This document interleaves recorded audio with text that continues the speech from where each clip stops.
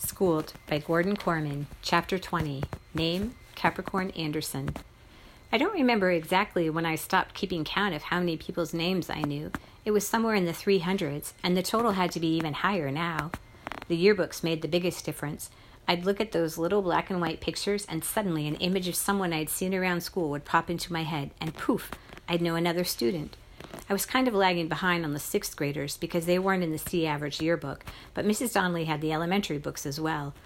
And there they were, the graduating 5th grade class. Rain would be proud.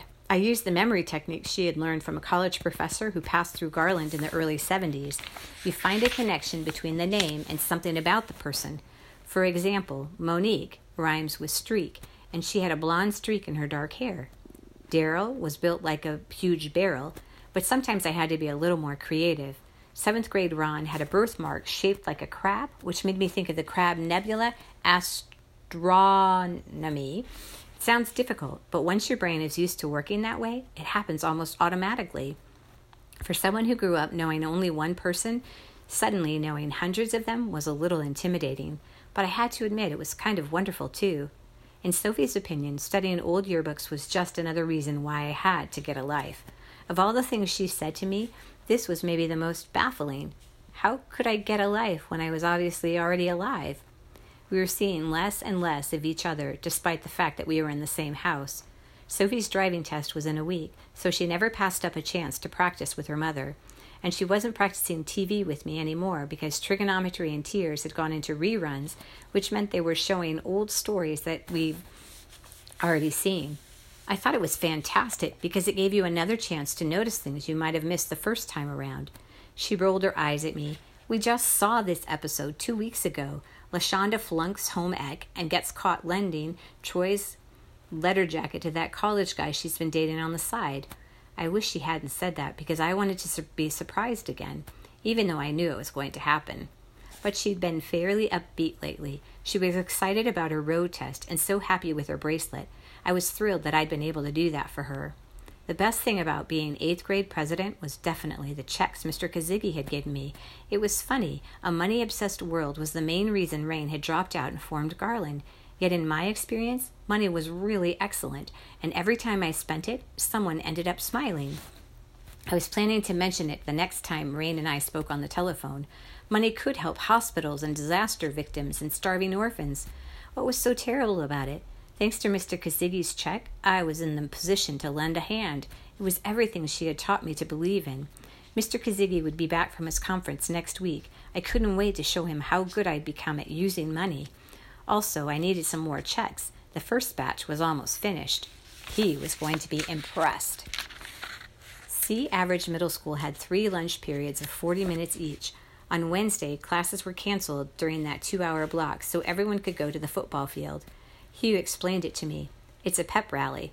Pep? I repeated. You know, cheering, excitement, rah, rah, rah. The whole school gets together to watch the players bonk helmets and beat their chests. And that takes 2 hours? I queried. I was getting better at understanding school customs, but this one didn't make much sense to me. Not really, Hugh admitted. Most of the time is getting everybody in and out again. But it's pretty intense. We play Rhinecliff on Saturday, and they're our biggest rivals. Over what? Football, of course. And as the 8th grade president, you have an important role. Rain and I weren't sports fans, what with the obsession over winning and losing, but I couldn't disappoint everybody after they'd made me feel so welcome. I followed Hugh into the mass migration of students heading out of the building at 11:15. We were a noisy procession with horns and cowbells and excited voices chanting rhyming cheers. It was hard not to be swept up in it, even though I wasn't sure what it was about. So much of school was like that, more a feeling than anything of substance. What's my part in all this? I asked Hugh. He led me away from the crowd, thundering onto the metal bleachers and into a low hut marked locker rooms. We slipped through a door that said visitors. Hugh plucked a set of large pads off a wall hook and placed them on my shoulders. You're going to be out there with the team. I was alarmed. I don't know how to do football. Don't worry, he soothed me. It isn't a game. You just have to show your support for the team. As if on cue, the PA system crackled to life. Faculty and students, give it up for your very own Claveridge Condors.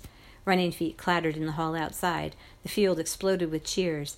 Even more deafening was the metallic boom of thousands of feet on the bleachers. A band was playing, but it was barely audible over the crowd noise. "Am I late?" I asked anxiously. "No," Hugh replied. "You're going to be right on time."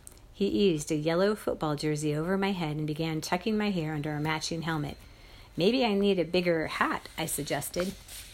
"Maybe you need a haircut," he countered, cramming the bulky headgear into place. A face guard lowered itself into my field of vision. I felt like I was peering out from behind a fence. "Is that really necessary?" I asked. "Definitely." For an instant, I thought he looked kind of sad. I was concerned. "Is everything okay?" "When is everything ever okay with me?" he complained. "Now get out there and make the school proud." He pointed me through the doorway, which led down a concrete tunnel and onto the field. The crowd noise swelled to the deafening crescendo. But you know how cheers sound friendly? This was different. Angrier. Mean, even. I scanned the bleachers and saw a sea of hostile faces staring straight at me. But I was here to support our team. I started walking toward the players just as they started toward me, and began to pick up speed. I could feel the ground shake as they reached a full-on stampede. It was then that I made a startling discovery. They were all dressed in football uniforms like I was, but their jerseys were blue and red, not yellow like mine. I peered down at my chest and read upside down a single word, Rhinecliff. Why was I dressed as the other team?